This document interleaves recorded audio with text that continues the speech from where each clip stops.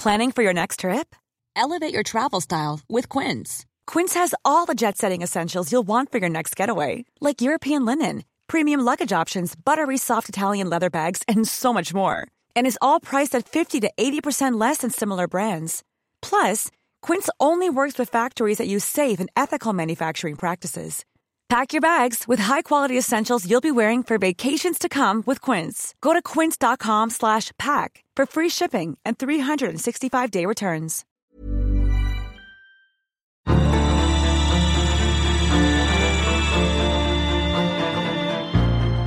When people say China is an indispensable partner for climate change, I say, well, they're indispensable, all right, but are they really a partner? When they reacted to the Taiwan visit of Nancy Pelosi, they announced that they would cease, for the time being, cooperating with the United States on climate change. It's the first case that we know that a country tries to use climate change policy as a tool for political coercion. Welcome to the National Security Podcast, brought to you by the ANU National Security College, with support from policyforum.net. In this episode, Reinhard Bütikofer, a leading voice on Europe's national security stance and chair of the European Parliament's China delegation, joins Professor Rory Medcalf to discuss how Europe, Germany and Australia are approaching the China challenge. He outlines how European and German views of China are shifting and lessons for the Indo-Pacific from the Russian invasion of Ukraine. Bütikofer also describes the vital role Green voices have played in the shaping of German and European strategic policy. Before we get into it, we'd like to acknowledge the Ngunnawal and Ngambri people, traditional owners of the land from which we broadcast. We pay our respects to the elders past and present. Welcome back to the National Security Podcast, and it's a real pleasure in this episode to welcome a special guest visiting Australia from Germany. I'm delighted to welcome Reinhard Bütikofer to the studio here at the National Security College. Reinhard, welcome to Australia. Thanks for having me, Rory. So look, yours is a fascinating story, a fascinating political journey, and I know we're going to be speaking in a moment and for most of this podcast really about what I would call the China challenge that both Germany and Australia face in perhaps overlapping ways. Your political career is very much as a very prominent and influential figure in the Greens party in Germany and in European politics from a Greens perspective. But what is the personal story, the personal journey that takes you from being a Green activist, a Green politician, a Green political figure, to a strong voice on national security and on China in particular?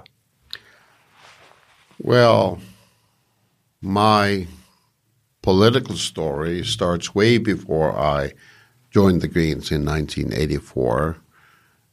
Basically, it started when I spent a year in high school in Wisconsin in 1969 and 1970, at the height of the controversy over the Vietnam War. That created, for me, a new world outlook in a way.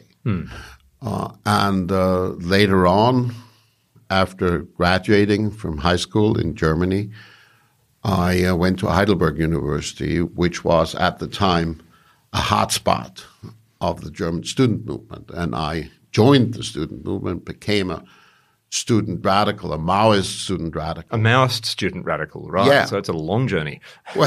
Well, my interest in China did not originate with Maoism. It originated with the Chinese language. I stumbled across Penguin book, Teach Yourself Chinese, in a London bookshop. And I was so fascinated that I decided I had to learn that language. So when I went to Heidelberg University, I decided I would study philosophy and history and ancient history and sinology.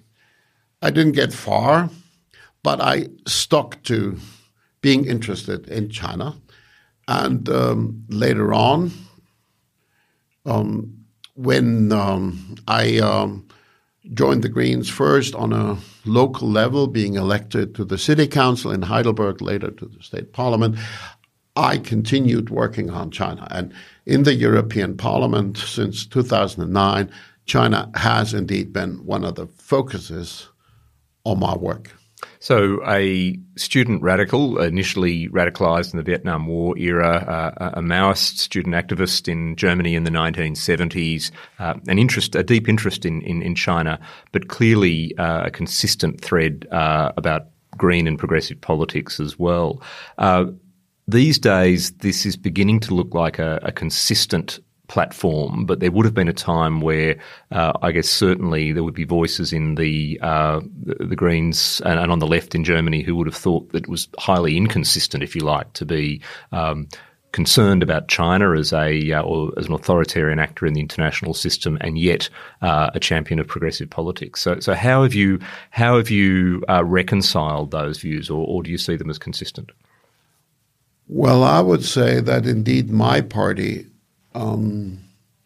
has pursued probably a trajectory that is a bit different from some other Green parties around Europe.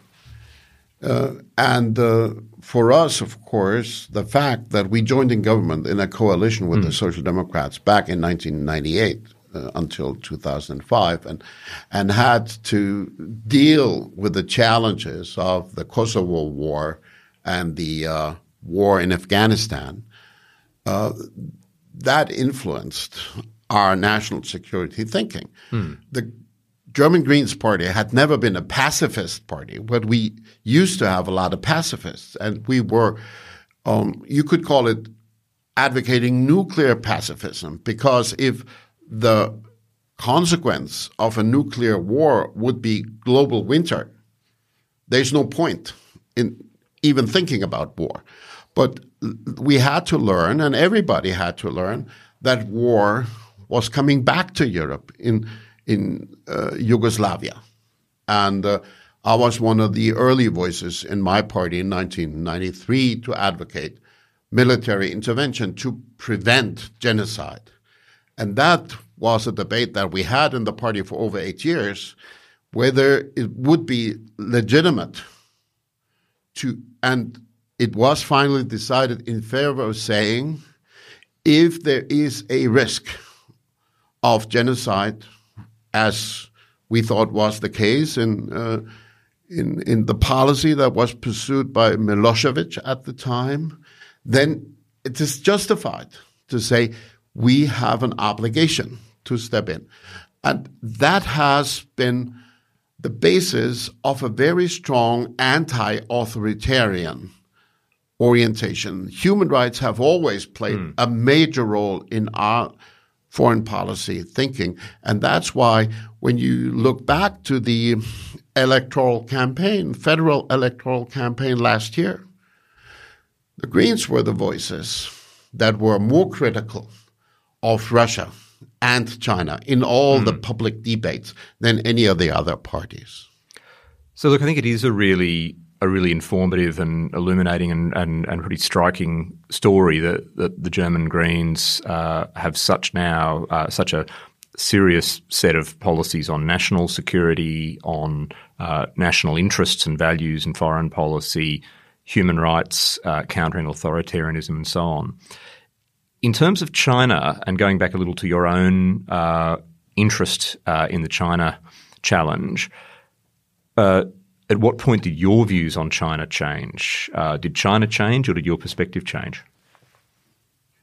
China has changed several times, and my views about China have also changed.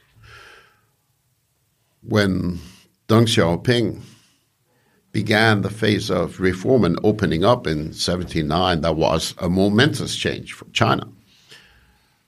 And I would say then there was this severe event of the Tiananmen massacre.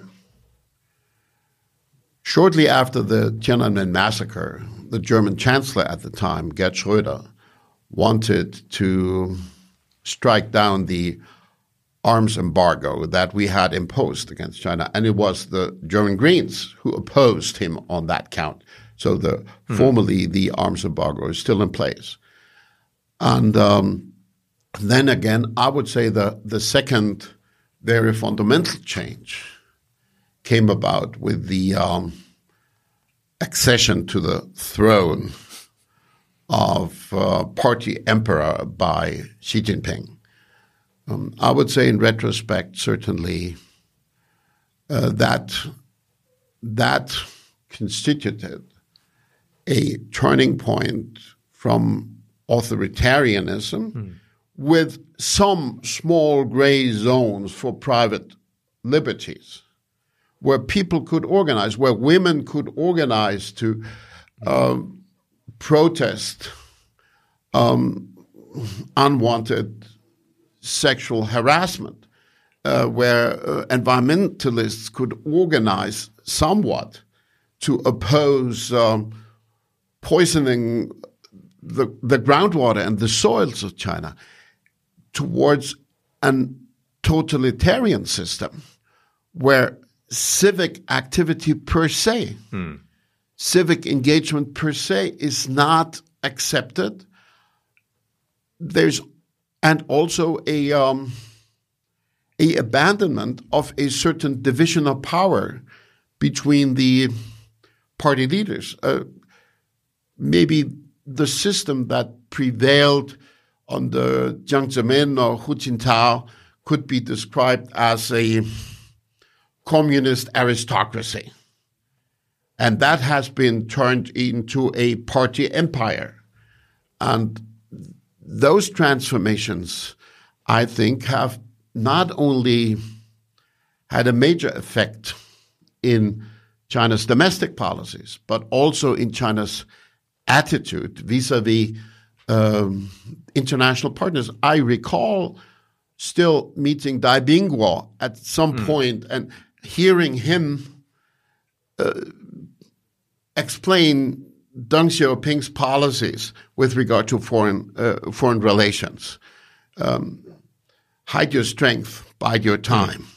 And I heard the young lads from the foreign ministry respectfully and strongly contradicting the old man. Now is a new age, and the time for the Westphalian order is now over. And increasingly, it has become, I think, more than obvious that China today, Xi Jinping's China, is pursuing a revisionist agenda in cooperation with Putin's Russia that wants to overturn a rules-based, multilateralist global order and turn it into a China-centric, authoritarian, big power policy kind of arena.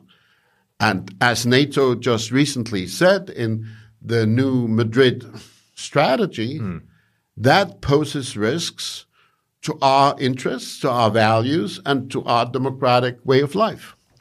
Reinhard, it's great that you're in Australia to discuss these issues because, of course, Australia's had its own reality check with Chinese power and ambition and authoritarianism, or even, as you say, totalitarianism in recent years. Let's turn, though, back to Europe for a moment, and I would like to come back to China, Australia and the Indo-Pacific a bit later in the conversation. I want to focus a little more squarely on Germany and on European security policy to some extent as well. What's the shift been like in Germany in recent years in thinking about security risk or strategic risk regarding Russia and China in particular? 10 years ago, roughly 2/3 of Germans had a positive view of China. Today, it's the inverse. And when you try to analyze how that turnaround came about, I think Xinjiang played a major role. The atrocities that the Communist Party is committing there, in particular against the Uyghurs. Hong Kong played a role. The blatant willingness to rip up an internationally binding treaty and to ignore Hong Kong's basic law. But also there has been an economic dimension to the turnaround. And it's interesting to note. Well, we assume that Germany is economically dependent on China, so how can that be? Well, the German Federation of Industry, BDI, the strongest business lobby that we have in the country, published a very critical China strategy in the beginning of 2019. And that was, in a way, the opening salvo for a new conversation.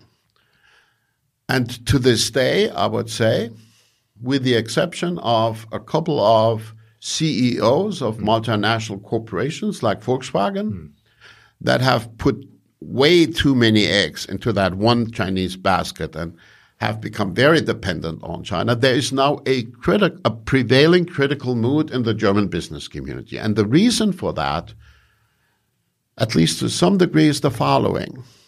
For many years, we did have indeed a win-win economic arrangement between Germany and China.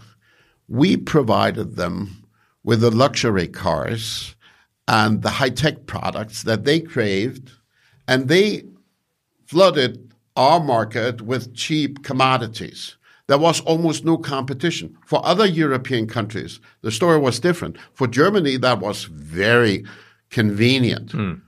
But as China started moving up through the value chain, they started becoming a competitor. They wanted to be technology leaders themselves, and you can't criticize them for it. But if your competitor does not stick by the rules, does not play by WTO law, it's more relevant than if there's no competition. You can forget about it. So increasingly, the fact that China has flouted WTO rules since they joined WTO, and this has impacted our business increasingly as they became real industrial players, that has turned around quite a few thinkers, particularly with industrial associations. And today you have a situation where the majority of the business community, the human rights community, and the national security community are pretty much aligned on China. That was held back by the previous government. The chancellor personally, when she came into office, was very courageous in her China policy. She was an outspoken person when others would not say a word publicly about human rights. But in her latter years, she became,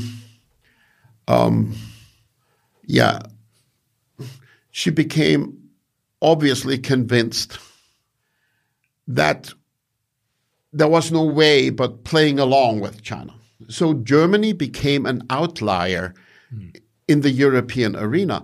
When all of Europe spoke about systemic rivalry between China and Europe, she wouldn't utter the word a single time. That has changed now with a new government. So in a sense, Germany's catching up with the reality check that some other countries have had on China. But of course, Germany is a very substantial and influential country. So is there a scope for Germany now to play, I guess, a more leading role in Europe in a critical China policy? Or is this still really in the balance? I mean, what happens now? You talk about a prevailing mood of criticism of China in Germany, but we're not necessarily seeing that translate yet into policy settings. So how could this evolve? Well, the time has been too short for the new government to come up with its promised China strategy yet. That will probably happen somewhere during the first half of next year. The government is working on it, and they're listening to all kinds of voices, and this is being done under the penholdership of the foreign ministry. And the foreign minister, who is a Green, has been very explicit in the guidelines of that work. namely the agreement that we have struck between the three coalition partners in the founding document of the coalition, which is very clear in the language and signals a fundamental turnaround from the previous government. So, for instance, for the first time, we do mention Taiwan explicitly in a government document like that, and state that we insist on a policy that opposes unilateral changes across the Taiwan Strait, and in particular the use or threat of force, and that we want Taiwan to play a meaningful role in international organizations, stuff like that. We also raise human rights issues, we mention the Uyghurs and so on. So that's the basis for the development. Of course, not all the coalition partners sing completely from the same hymn sheet, and we are probably stronger drivers. The Greens are. The Greens, yeah, for a change, and also the Free Democrats. And some of the socialists are a bit more reluctant to go in that direction. So the discussion is on. At the same time, our role in Europe is also made easier by the fact that some divisive strategies that China has been pursuing over the years are clearly failing. You could think of the originally 16, then 17 plus 1 format, where China would meet with 16 or 17 Eastern and Southeastern European countries to try driving a wedge between countries that were formerly in the Soviet bloc and the rest of Europe. That has failed utterly. First, it was Lithuania that left. Just recently, Estonia and Latvia followed suit. So it has shrunk to a 14 plus 1, and I don't think there's much prospect there. And when you look at the economic dimension, it's interesting to note that beginning in 2016, Europe has made quite some steps forward with regard to filling some gaps in WTO law through unilateral trade defense instruments. We started with a new anti-dumping mechanism, then we introduced an investment screening, then we finally, after Germany had blocked that for 10 years, came around to do an international procurement instrument, a foreign subsidies instrument, because it's just unbearable that where European companies are prevented by European law to be subsidized by the governments, Chinese competitors win the tenders because they're subsidized to the hilt. And then we have the anti-coercion instrument. So there is a good measure of not just talking about new directions, but also putting them in place. We'll be right back. Around the world, democracies are in crisis. Leaders have become followers. Populists offer glib solutions to complex problems, and people search for answers. Block out the noise. Each week on Democracy Sausage, we go deeper to bring you insights from leading scholars, journalists and commentators to help you make sense of the world. I'm Mark Kenny from the Australian National University. Join me at the Democracy Sausage Hot Plate every Monday and Thursday. Hiring for your small business? If you're not looking for professionals on LinkedIn, you're looking in the wrong place. That's like looking for your car keys in a fish tank. LinkedIn helps you hire professionals you can't find anywhere else, even those who aren't actively searching for a new job but might be open to the perfect role. In a given month, over 70% of LinkedIn users don't even visit other leading job sites. So start looking in the right place. With LinkedIn, you can hire professionals like a professional. Post your free job on linkedin.com/people today. So we could go in a couple of directions here. We could talk about how those developments affect overall European policy on China, and whether, in fact, it's realistic for China to be concerned about Europe as that third pole of global power, China, the United States and Europe, which if China comprehensively loses, it kind of affects the global balance in ways that are deeply detrimental to China's interests. We could perhaps talk about that for a moment, and then I would like to move on to Russia.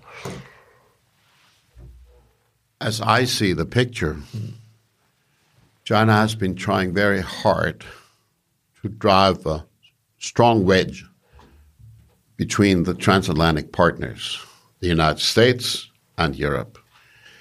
And it's still their practice that whenever one of us voices a criticism, they accuse us of taking an American view.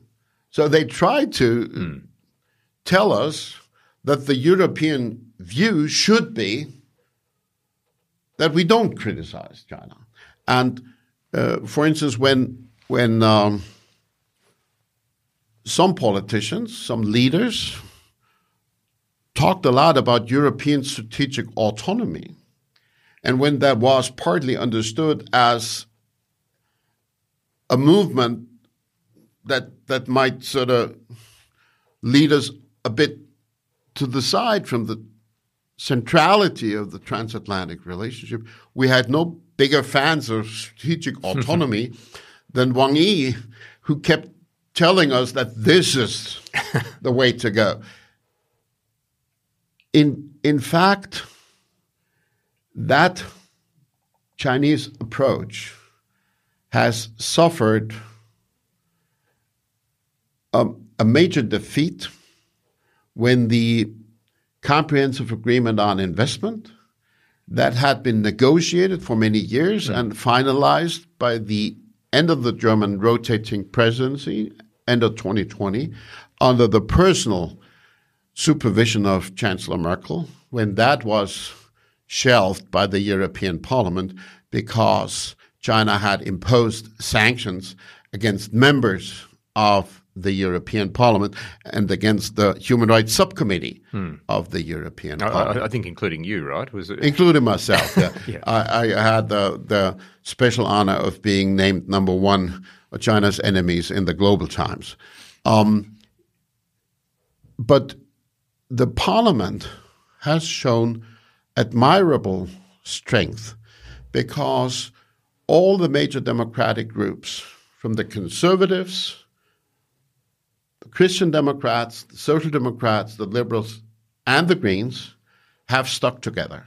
So on Hong Kong, on Taiwan, on the Uyghurs, on human rights, on what South China Sea, what have you, we have a solid majority of about 85 to 90% of the European Parliament that shapes a common view. And this is, even though formally the European Parliament doesn't have much of a say on foreign policy, this has been influential also in helping shape the European conversation. And I think today all of us understand well that it behooves us to cooperate strongly with the United States and other like-minded partners. So in our coalition agreement in Berlin, we signaled explicitly that we want to do China policy together with our partners in Washington. And we also explicitly stated that we want to pursue a policy of strategic solidarity with other democracies vis-a-vis authoritarian regimes. Now, bringing the Russian invasion of Ukraine, the brutality, the aggression of Putin's catastrophic blunder, in my view, this year, bringing the Russian invasion of Ukraine into the conversation and looking at how German perceptions on China have shifted, how European perceptions on China have shifted. Is there a connection, and what is it, to the European response to Russia's aggression? I believe that the most decisive document in this context is what Josep Borrell, the High Representative and Vice President of the European Commission, called a revisionist charter agreed to by Xi Jinping and Vladimir Putin on the sidelines of the Beijing Winter Olympics, beginning of February, where they struck a alliance of convenience and of shared antagonism against the U.S. and Europe and other like-minded countries, and proposed and clearly stated this revisionist agenda. For the first time ever, officially in that document, China signed on to the Russian view that NATO should not have expanded, that basically countries like Poland would not belong in NATO. That was an eye-opener for a lot of people. And then when Putin invaded, when the Russians invaded Ukraine, there were still a few voices. And in that regard, I have criticized Josep Borrell because some hoped that maybe China could have could play a moderating role. That has proven to be very unrealistic. China has been fully in bed with Russia. They have helped Russia to peddle their lies about the war, particularly in the global south. And they have also done that activity with social media in our countries. Inside China, the glee over the Russian aggression is very strong. It helps distracting Biden from East Asia, and it weakens the Europeans. Isn't that great? So that's the prevailing. There are smarter voices. There are academics who think it's not a good idea to support, to go full in with Putin. There's one step that China has avoided taking, which is lending him material support, because Biden as well as the Europeans have been very outspoken that would be met with sanctions. So they're in bed with Putin. They don't want to pay the price for him. But strategically, they have shown their colors. And that has corroborated the analysis that we had developed before. China is not even a reliable partner where you would expect them to obviously be willing to cooperate. When they reacted to the Taiwan visit of Nancy Pelosi, they announced that they would cease, for the time being, cooperating with the United States on climate change. It's the first case that we know that a country tries to use climate change policy as a tool for political coercion.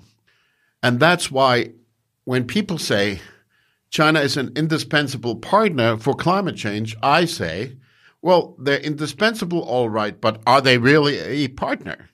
Even there, they play games that have convinced people that when you look at the European definition of our multifaceted China relationship, partnering, competing, having a systemic rivalry in Brussels, most actors would today say we're deep in rivalry territory.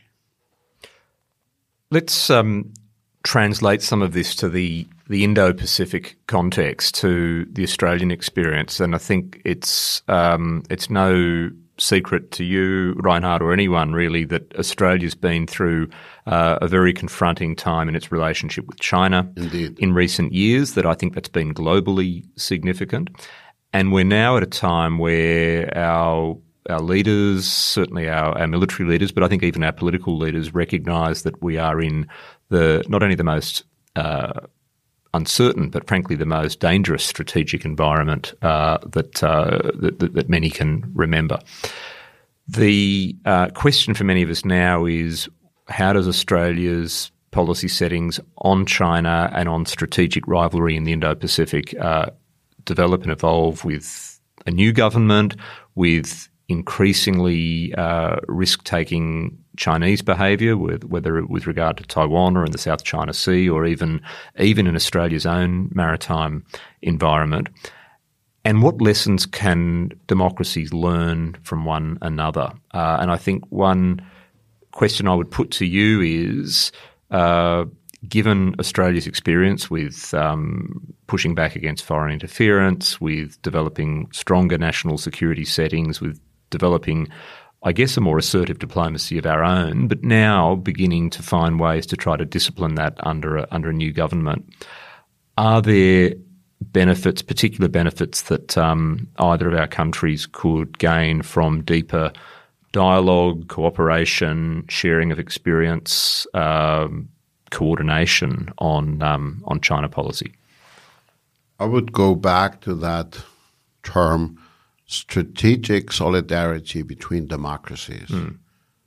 I have regretted that when China tried to coerce Australia economically, there was not enough of a vocal reaction from Europe.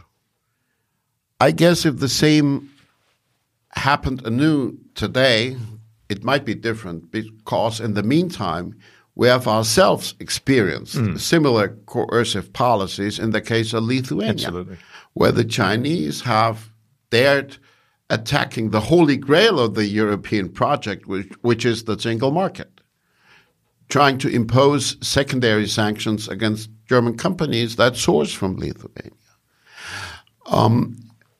And I can say, admired some elements of Australia's policy, for instance, the Sunshine policy, to create more transparency. That's a need that we all have. This is our foreign interference and influence laws. Yeah. And I have also felt that you chose a very smart way in dealing with the issue of Huawei's role in the rollout of the 5G technology. And we have tried to learn from that.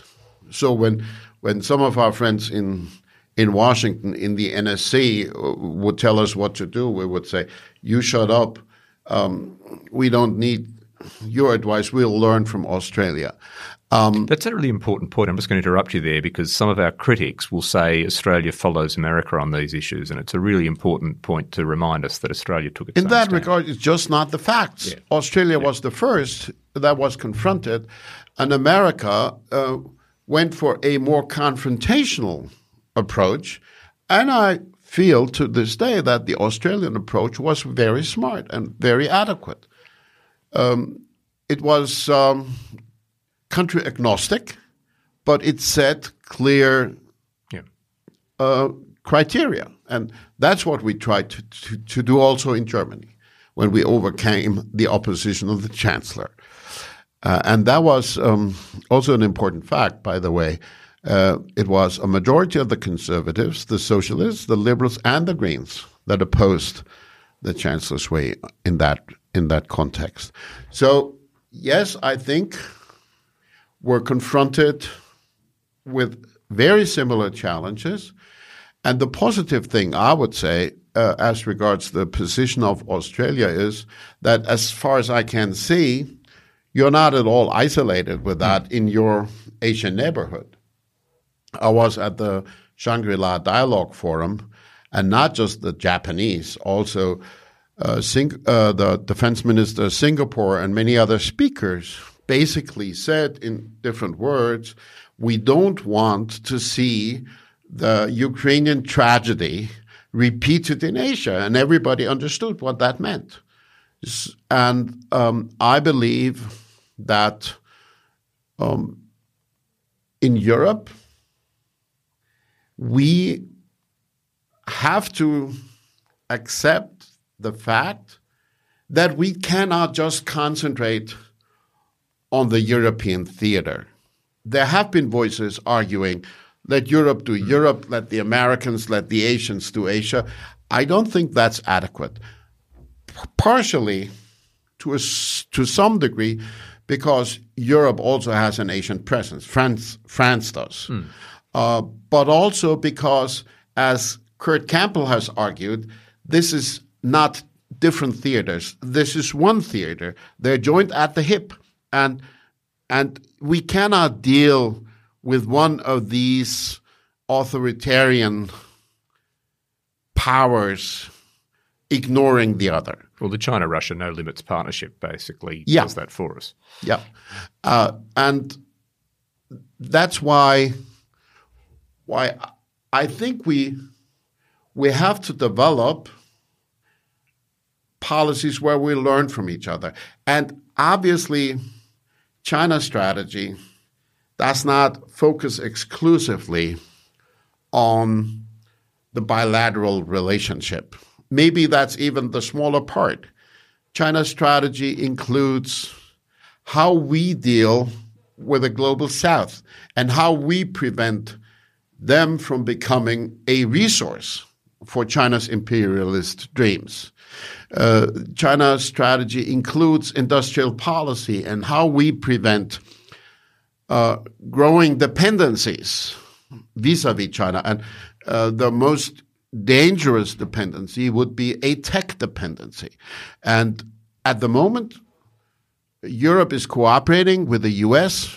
through the new Trade and Tech Council. We're trying to put up a similar format with the Indians. We have promised to do that, also with India.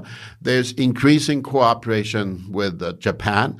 And I think there should also be much more cooperation between Europe and Australia in that regard, with regard to industrial policy, with regard to rare earth, with regard to industrially important minerals, because all our energy transformation related technologies depend on industrial raw materials that are mostly processed in China.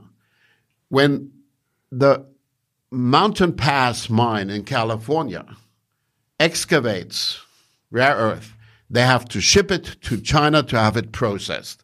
That's a situation where China could have a chokehold.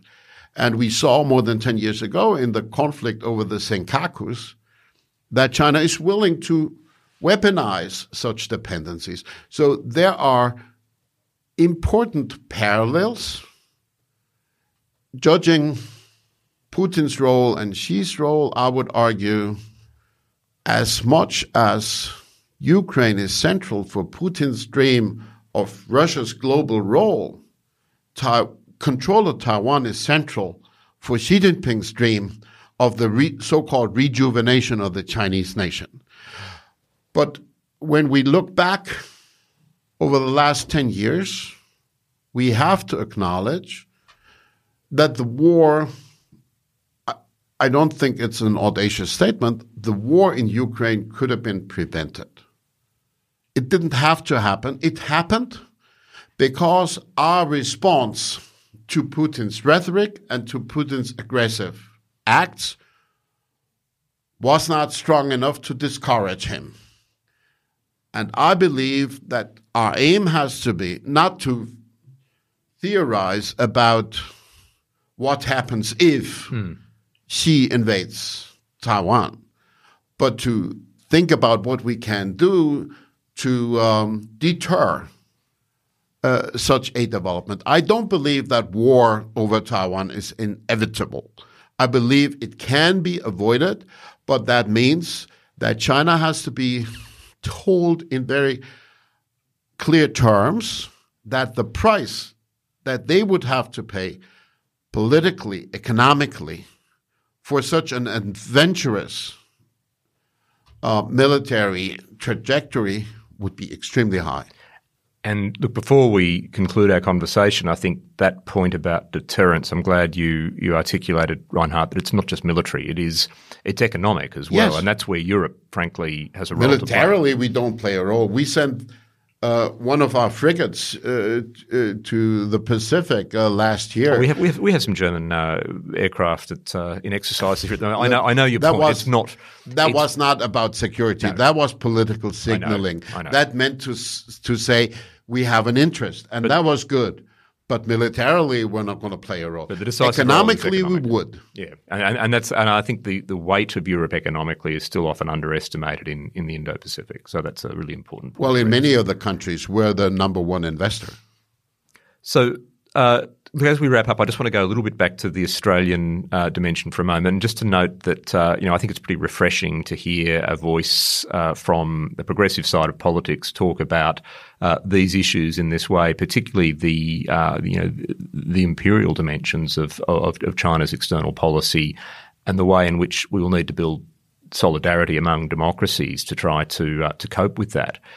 In Australian politics, of course, our Greens Party and our independents with very strong progressive credentials have had quite a different political path over the years. I think we're in a situation in Australia now where, for example, we have a crossbench in our parliament of Greens and independents with, I think, positions on foreign and security policy that are probably not yet fully formed in terms of the strategic challenges the region faces. I'm not asking you to interfere too directly in Australian politics here, Reinhard, but do you have any thoughts for the future of progressive politics in Australia when it comes to coming to terms with the hard strategic issues and the human rights issues that concentrate your mind? Well, I'm not interfering directly, nor am I interfering indirectly. The mutual respect forbids that. And I don't know the Greens' policy on China in detail, I must confess. But I did have a conversation in Sydney with newly elected Senator Shoebridge, who is working on defense. And I explained to him how we are organizing network between foreign policy and defense policy actors between different European Green parties who also have different angles. For instance, our Finnish Greens very strongly supported Finland joining NATO, whereas our Swedish Greens opposed Sweden joining NATO. We're not completely marching in lockstep, and that's never going to happen with Greens anyhow. But to have an exchange and to learn from each other and to understand mutual perspectives, I think that is extremely important. And I hope that we can play a useful role contributing to the conversations between our nations, our civil societies, and maybe we will learn from each other also. Look, thank you very much for those reflections, Reinhard Bütikofer. Thanks for joining us on the National Security Podcast, and I look forward to seeing you in Australia again. My pleasure. Thank you for having me.